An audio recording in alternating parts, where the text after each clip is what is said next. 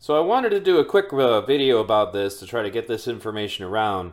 This video clip was linked on Twitter, and a lot of the accounts that have tweeted it, it's been rendered to be unshareable.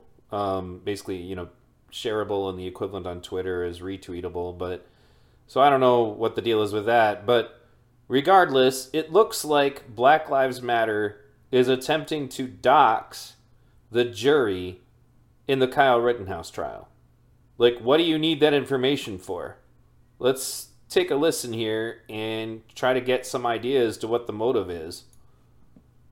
With the right family, like I said, justice for all stolen lives, reopen all cases, justice for our babies.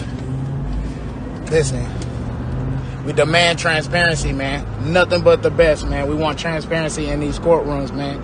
And I did it for the Floyd trial, man. Had Court TV up in there. They got Court TV up in there in the Kenosha. They got, I ain't even gonna name the people that I know that's up in the Kenosha. In the Kenosha trial.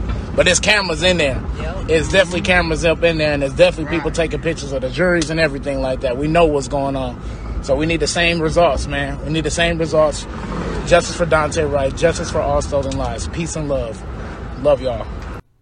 So what does that "we need the same results" mean? Does that mean that there's going to be consequences for the people that you're taking pictures of if you don't get the outcome that you want? Because that's what it sounds like. What is the same result?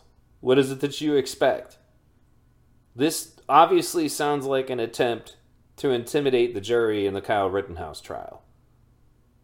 And why they would take this attitude about it is they want anybody who opposes Black Lives Matter to be guilty regardless of the circumstances.